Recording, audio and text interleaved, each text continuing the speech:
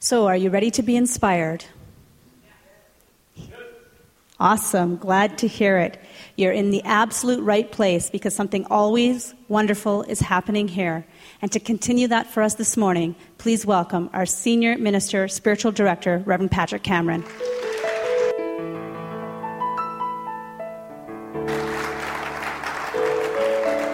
Thank you. Good morning. Welcome.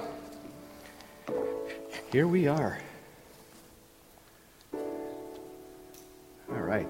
So I'm going to invite you to sing a song with me. We'll say a prayer. If you'd like to stand, you can do that. If you'd like to stay seated, that's okay too.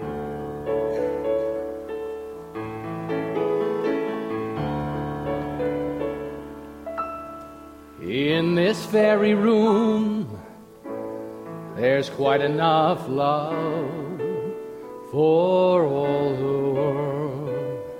And in this very room, there's quite enough joy for all the world.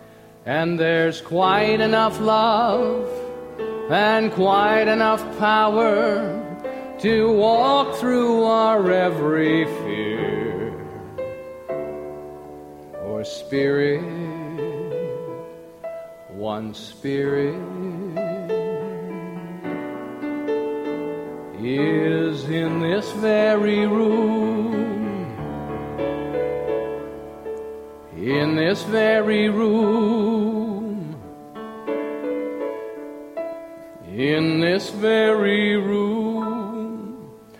And so I invite you to know with me, one life, perfect life. That life is God's life. I claim that life is my own in this moment. In the I am, and I invite you to share that I am with me. But I speak these words in the I am because there is only one. And so as I speak these words, as I choose it, it chooses me. It chooses us. And so I give thanks this day to that which is being given birth to, that we are here to hospice that which no longer serves us, and to midwife that which is seeking to be born. I give thanks this day, knowing that we need not know the how, but simply identifying what is our good, naming our good here and now, this day, and knowing also that that good may change tomorrow. But to live in that dynamic flow of life, in the expectancy and in the active co-creation with Spirit, that our life is the place where Spirit shows up. For this I give thanks. I give thanks for all the blessings that pour themselves forth by means of each and every one of us, sharing our gifts, sharing our hearts, our imagination, our creativity, our love. I give thanks for this beautiful teaching, for all the teachers whose shoulders I stand upon, that we stand upon. I give thanks. I release these words in gratitude and appreciation, knowing that this invocation has helped set our gathering today. And with that said, I give thanks, and together we say, and so it is. Thank you. Thank you, Brown.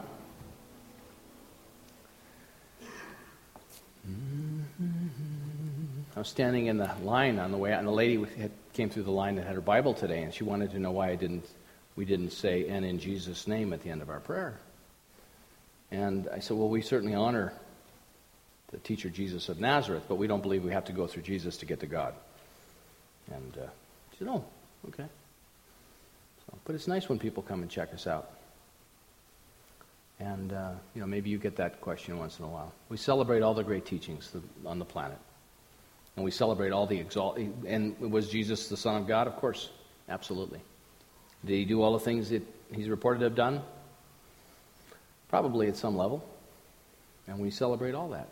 And as he said, these things I have done, ye shall do an even greater. And so our interest, our focus is really about helping embody the Christ consciousness, giving birth to that. And I'm going to share a little bit about that today as I move along here. Today's lesson is called Bravery, Hang Gliders, Somersaults, and Rollerblading. And so all that requires, at least in my universe, bravery. And it's been inspired by this book that we have in the bookstore called 29 Questions for the Ordinary Life, which actually I think the 29 questions actually lead us to quite an extraordinary life. And it's written by a member of our community that lives in Denver. His name is Norm Bouchard. And in this chapter it says, what would I do today if I were brave? So what would we do today if we were brave? And he quotes author James Robinson, who says, "Greatness in the last analysis is largely bravery. Courage in escaping from old ideas and old standards and respectable ways of doing things." I think that's a pretty accurate analysis of bravery and courage and the things that... Has anybody here bungee jumped? Anybody know how to bungee jump here? We watched, Laura and I, over the last week or so. Dr. James Golden was here last week with us, and he's a wonderful man, and he stayed with us, and he has been taking a motorcycle trip, and so he turned us on to this series that Ian McGregor and Charlie Borman did called Long Way Down and Long Way Around, and they rode their motorcycles in the long way around from London the long way to New York City. And someone said to me today, you can't, there's no road between, China and Canada, and I said, no, they flew the motorcycle, but anyway, they rode it as much as they could. But it was interesting and so it inspired that. But one of the episodes, they were at the Victoria Falls in Africa. And then a long way down is from the tip of Scotland to Cape Horn. And they bungee jumped at the Victoria Falls. And I just thought, there's just no way I have no interest in jumping off a perfectly good platform into midair. But some people like that. It's just not my cup of tea. The other thing that was interesting about that miniseries that I thought was so telling, and Kathy Ann Lewis referred to it at the Sillamar gathering a couple weeks ago, is that because they go through Africa and they go through a number of countries, they don't go through all of them, but they go through quite a few on their motorcycles, and they stop in the villages, and that's the great thing about the documentary. But he said it's interesting to go out and spend time with people that live like that and see how happy they are. People that have so little and are so happy. And isn't that interesting? What creates happiness in our lives? Our theme this year is the art and heart of abundant living. It's over the top of me here. Put it up there, the art and heart of abundant living. And abundance is being satisfied. That's what abundance is. Abundance is being satisfied with what we have. And what I think when we say that, or at least what it suggests to me sometimes, when I say that, I'm settling. Because what I was told, the message I got as a kid is just be happy with what you have and shut up. Stop your complaining. But to be satisfied with what we have doesn't stop the flow of abundance in our lives. But to just be able to look at our life today and say, what am I grateful for? What am I satisfied with? What am I joyful about this day? And if I live my life that way, and that which we bless, that which we appreciate, multiplies in our lives. So it's very interesting because we know the law of attraction. This is not a new idea. When we gather on... one of the things I know about Sundays and know about our classwork is that you need to be at the assembly. I need to be at the assembly. I need to be at the gathering. The power of the swarm. Eric Butterworth talked about the power of the swarm. And in every spiritual community, what happens, if we look at the life of Jesus, Jesus had 12 apostles, at least the story went. Now, if he could have done what he needed to do without that, he probably would have done that. He probably would have just done it on his own, but he had 12 apostles. But what he had is he gathered around him the consciousness to help give birth to what wanted to give birth. And I think if you look back through history and you look at all the great avatars, the great spiritual teachers that have come down through the ages, they all had disciples. They all had people that helped support. It's the assembly. So you need to be present at the assembly. We have classes here. The stuff we teach in class it's not a mystery. It's the perennial truth verbalized in modern form. Someone asked me if they should buy the Science of Mind textbook. I said, if you're not going to take the class, don't buy the textbook. Go buy some of Abraham Hicks' stuff. Because Jerry Hicks and Esther Hicks and Jerry Abraham write some of the cleanest and purest in contemporary language Science of Mind that's on the planet right now. And I know some of you have read that stuff. But they've just contemporized it. It's wonderful stuff. So you can buy that. And the reason we do classes here, the reason we study the textbook is there's a consciousness upon the textbook. There's a consciousness that Dr. Holmes wrote from. And so as we come to classes, we're part of the assembly. We're part of the group. And so the things that are important for us, because we come into disagreement eventually or not, the things that are important for us to have revealed or to bubble up for us make themselves apparent. Keats, the poet Keats, said that of this I am certain, the holiness of the heart's affection and the truth of the imagination. The holiness of the heart's affection and the truth of the imagination. And what Keats was talking about was that when we're following our passion, when we're true to our hearts, and we follow that, we're in that divine flow. And when we're listening to our imagination, because what comes up for us, I was sharing at the earlier service, I had a dream. Part of my pattern is I wake up at 4 o'clock in the morning, Sunday mornings. And I usually get up and I tell Laura. And what I know is if I'm tired, I'm better off sleeping than reading, because I'm not going to remember everything I read. But typically, I'll trying to get to bed early Saturday night, and then I'll get up early Sunday morning, and there's a period of time where I do a lot of the kind of preparation and things sort of download for me. And I go back to sleep usually for a couple hours, or an hour, or 45 minutes, whatever's available. And I had a dream in that period today, and Martin was there. Wherever Martin went, he's there, he is. I see him. Found you. He's moving around on me. Anyway. But Martin was there, and we were fixing a hotel up. And Martin was doing the lobby and all of the stuff, and I was in charge of the elevators. And so I'm standing on the elevator, and Martin walks in, and he just gives me a hug. And I just started to sob. I just was crying and crying and crying. He was just hugging me. And I realized, I shared this at the first service. And, last week or 2 weeks ago, I talked about, work with the dream. Don't try and figure it out. Well, about 50 people had figured it out by the time they left this last But it was really interesting, because I think some of it was suggesting some things that were really true. In that the elevator, I was in charge of the elevator, which is lifting consciousness. And Martin was there to just help create that space so the lifting could happen. And it's such a beautiful dance. And I thought, I like that. I'll go with that story today, but subject to change. I'll let you know next week what comes up. But we can't get married to these ideas either. But it's the truth of the imagination, because the imagination will lead us there. But if we don't have good spiritual practice, if we're in such pain that we can't listen, then we miss all that wonderful information that's pouring itself forth. And this is why we're practical mystics. This is a mystical teaching.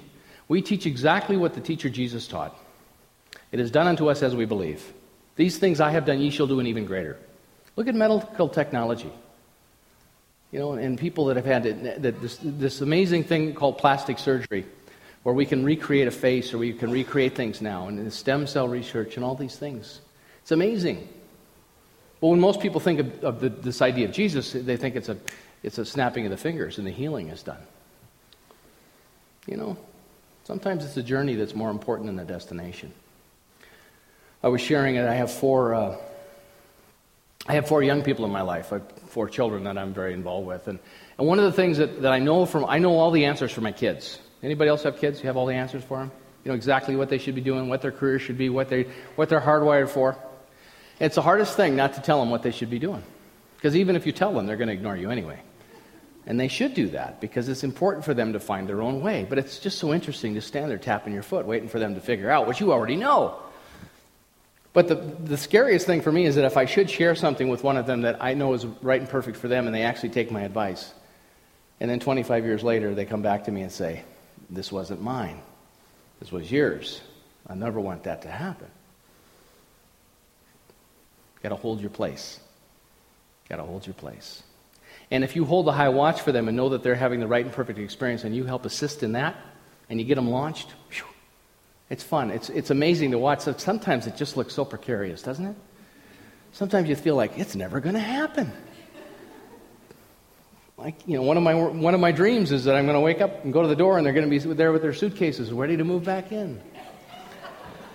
I am certain of nothing but the holiness of the heart's affection and the truth of the imagination.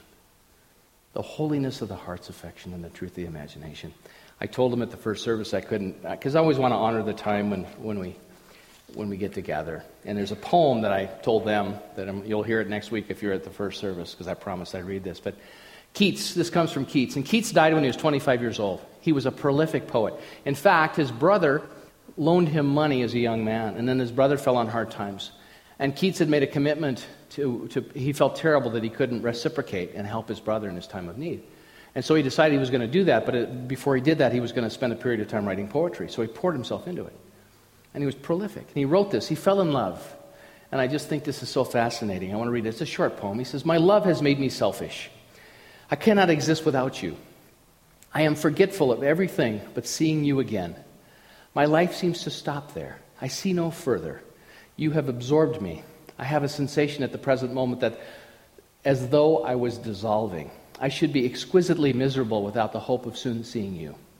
I have been astonished that men could die martyrs for religion. I have shuddered at it. I shudder no more. I could be martyred for my religion. Love is my religion. I could die for that. I could die for you. This guy was out of his mind. But that is the holiness of the heart's affection. To throw yourself into that. And what for me, this whole teaching, when we talk about oneness and we talk about the mystical teaching, it's about atonement. See, the whole giftedness is healing this separation. We feel separate from Spirit. That has been my experience. I move out of my connection with Spirit because all of a sudden I start to read the paper or things happen and it pulls us out. And that's why it's important to step back into the power of the assembly. It's important to have things around us. That's why spiritual practice is so important. Spiritual practice isn't for when times are going great. It's easy to know God is everywhere present and I'm one with God when everything's going great. It's when things go sideways that if we have strong enough practice, we can bring ourselves back to it. And that's part of the assembly. That's part of the group. That's the power of the swarm. And that's the apostles. When Jesus was in the Mount Olive, the night before he was arrested and taken away, in Matthew 26, it says that he said to a few of the apostles, he said, "Stay awake with me.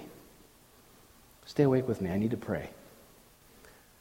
Because he sensed what was happening. He wasn't running away. He said, "Just stay with me and stay awake." And what happened was they all fell asleep. And so when he went over to him and he said, "You couldn't stay awake for an hour? I asked you to stay awake with me. You couldn't stay awake for an hour?" Now, is that an accurate story? I don't know. It wasn't there. But I think the metaphor, I think the truth of it is when we come together, we are a vibrant spiritual community alive and awakened by personal transformation to teach and demonstrate living from Spirit. In order to do that, we have to stay awake. And my chance of staying awake is far greater in community and with classes. So the reason that we do classes is so that the information is out there. But the classes gives us an opportunity to practice and to try and prove this teaching. Because if we're not proving this teaching, it's worthless. Dr. Holmes said one of my favorite phrases, "Realization without application is hallucination." I've had people recite chapter and verse the science of my textbook to me, and their life's a mess.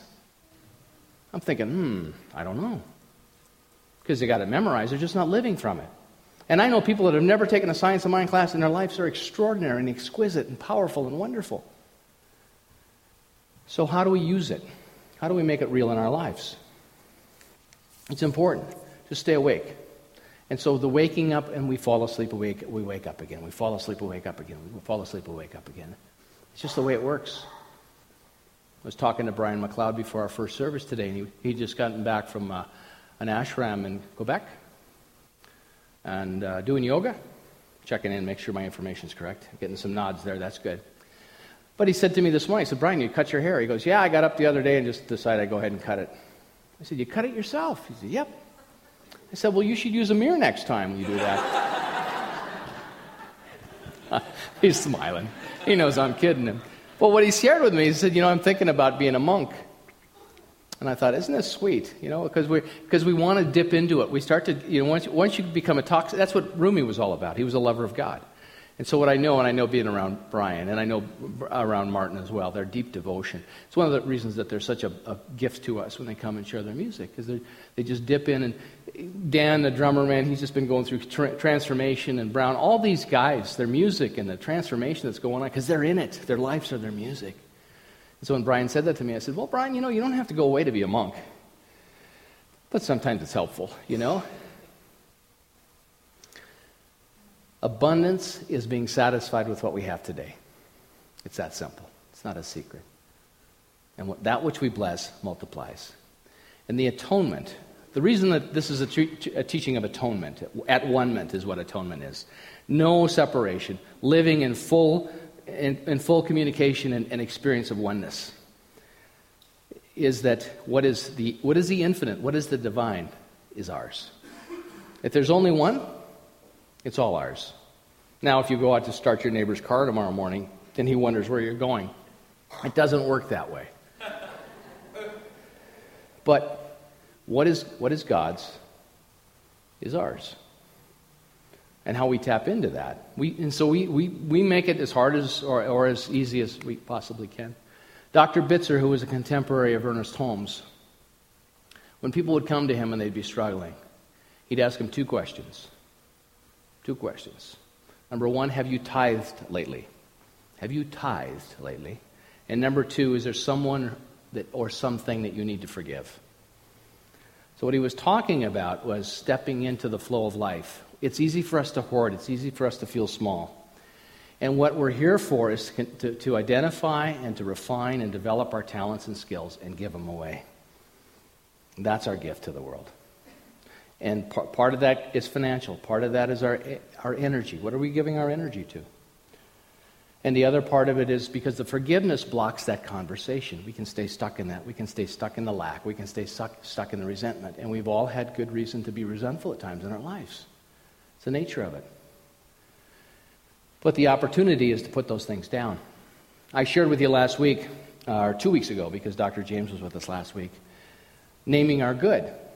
If you weren't here, I'll catch you up a little bit. But when we were at Asilomar, Dr. Kathy Ann Lewis did a workshop, and it was called Money, Mysticism, and Magic. She said the only reason I put the money in there is it gets people to the workshop.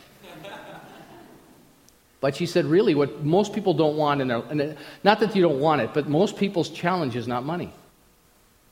Isn't it interesting?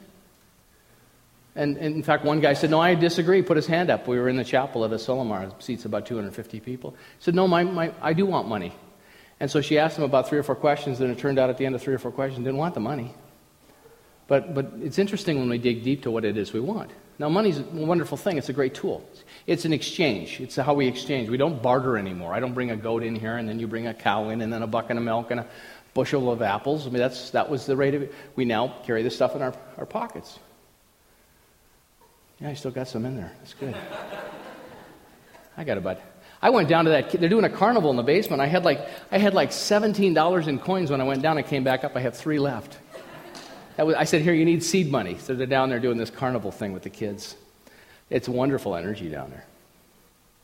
But in naming your good, when we name our good, 85% of a demonstration or a shift in change in consciousness is naming our good. What is our good?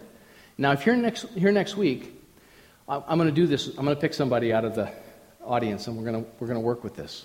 Because how many people here know what their good is? 1, 2, 3, 4, 5, 6. See? We get together, and we know that thought is creative. We know that our consciousness perceives experience. And we're sitting there going, oh, I don't know. I kind of know what my good is. But when we name our good,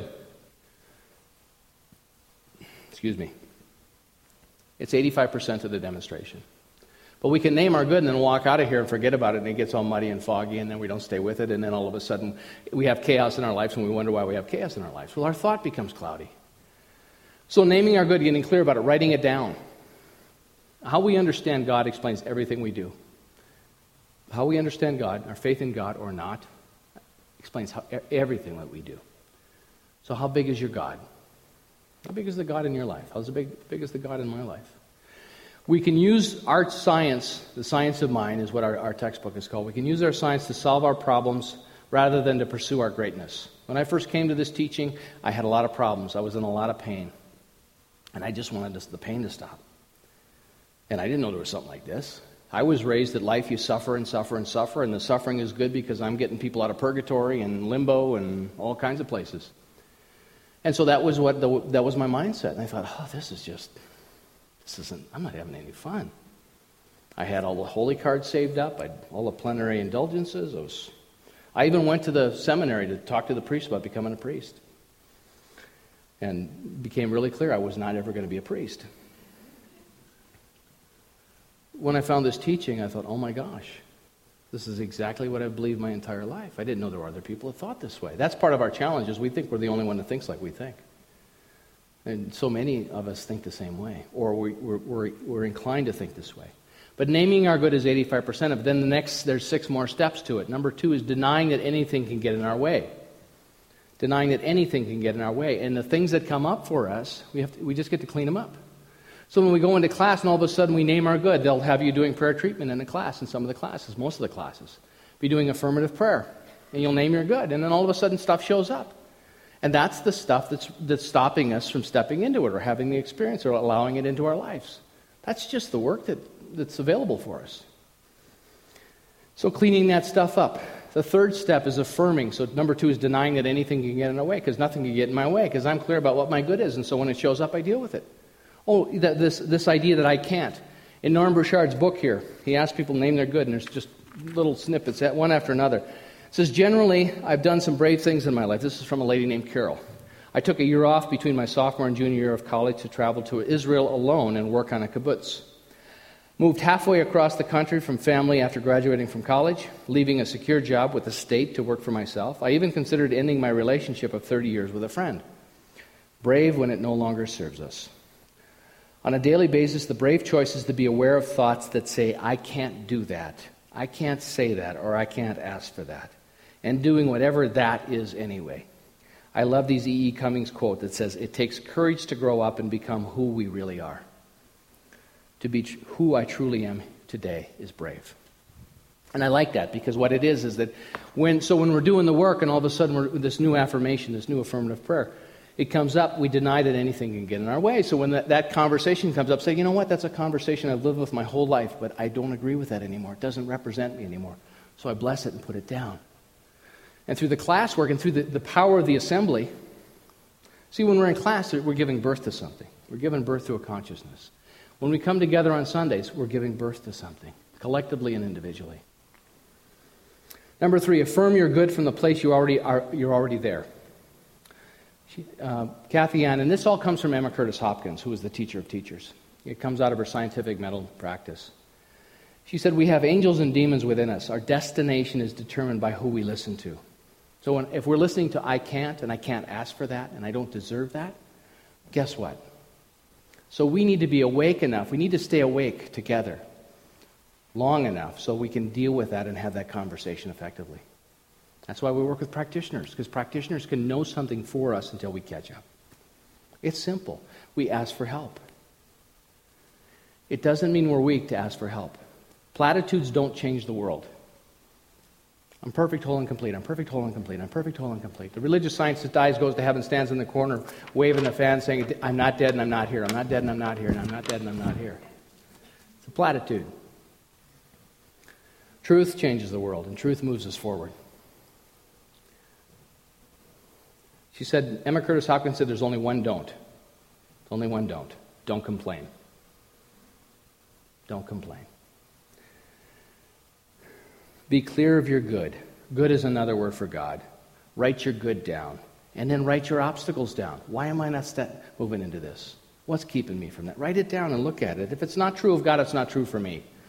If it's not true for God, it's not true for me. Number 4, solidify your faith. You continually say what is true and not true of you. Solidify your faith. And you make a covenant with God. I do nothing. See, this is really hard for us. I do nothing to make it happen. God does everything to make it happen. When we do affirmative prayer, we release it. The reason we release it, so we let it go. So the universe can do its thing, so it can continue to conspire in a good and wonderful way. Doesn't mean we don't do what's before us, because we know what we should do. But it means we get out of the way enough so that this wonderful thing can show up. That's why we release the prayer. You got to let it go. Once the car is parked and the ignition is off, you don't need to steer it anymore. You're at the destination. Solidify your faith, because the universe will do everything to make it happen. We just need to be clear about what the good is. We identify the good, name it and claim it, and do the work to nurture that. And if something starts to slip or slide one way or another, you bring yourself back with spiritual practice. You come back to the assembly. You have people around you that support you in love, like Jesus did with the apostles. He didn't fire them all when they all went to sleep. He just said, how come you guys couldn't stay awake with me for an hour? Number 5, our words are in alignment with our new reality. So our conversation needs to change. The I am. To pray from and affirm from, I am the consciousness of wonderful health. I am the consciousness of abundance. I am the consciousness of dynamic, vibrant financial activity in my life. I am the consciousness of multiple streams of passive income into my life. How do people create that in their lives? How does someone have passive income? Enough income so they don't have to work. They started with a new thought, with a new idea. And they affirmed it in the I am. They started with the end in mind right here and right now. They don't talk about will be or going to be. I am right here and right now. And the universe responds to that. Because the universe only hears in the now. Number 6, words have power. We activate this law through words. We activate the law through our words. And so let's pick our words wisely. Kathy Ann Lewis told a story in Seattle, at the Asilomar event. She said that Brother Tate has come to her community in Seattle, and there's about 3,000, 4,000 people that participate there. And she said, Brother Tate gives himself 3 words a day to use. 3 words a day. If you had 3 words a day, would you pick them carefully? I don't know if I could do 3 words a day. I use 3 words up just getting out of bed. And number 7, you finally understand. You finally understand. You need to prove this. Not for us, not for anybody else. You need to prove it to yourself. Because it builds that spiritual muscle. It builds that confidence. It builds the faith. Because understanding comes from experience. I know this stuff works. When I came here 8 years ago, in November it'll be 8 years. And this is about what we would have for a group on Sunday, about this many people. And we did one service, and there were wooden pews here. We had a red carpet that ran down the middle. The platform was a lot lower. We didn't have the sound system we have now. We didn't have the musical team. We didn't have the practitioner corps. We didn't have any staff ministers. I was pretty much rowing the boat myself. And so if you look back, and so we can look out in the future and say, oh, we need a new this or new that, or we'd like to have this and that. And that's all well and good, but to celebrate abundance is celebrating this, the contentment and the satisfaction of today. It's a wonderful day. If I leave here this afternoon, and for whatever reason, and I'm planning on living forever, by the way, but if my ticket gets punched, I got to tell you, this has been just a tremendous ride with wonderful people. You are amazing, wonderful people. And I thank you so much. You have added so much to my life in ways you cannot imagine. You cannot imagine. So I'm so grateful for that. And I celebrate that and I bless that. It doesn't mean that I'm not going to be called to a new idea. There's some other things that I know that we can do and do well. That's part of it. But to not lose sight of this moment and to just be grateful. So grateful for every person that has ever walked through that door, whether they've come through once or 100 times. It's a beautiful thing. It's all good, and it's all God. I am certain of nothing but the holiness of the heart's affection and the truth of the imagination. So it is. Hey, buddy.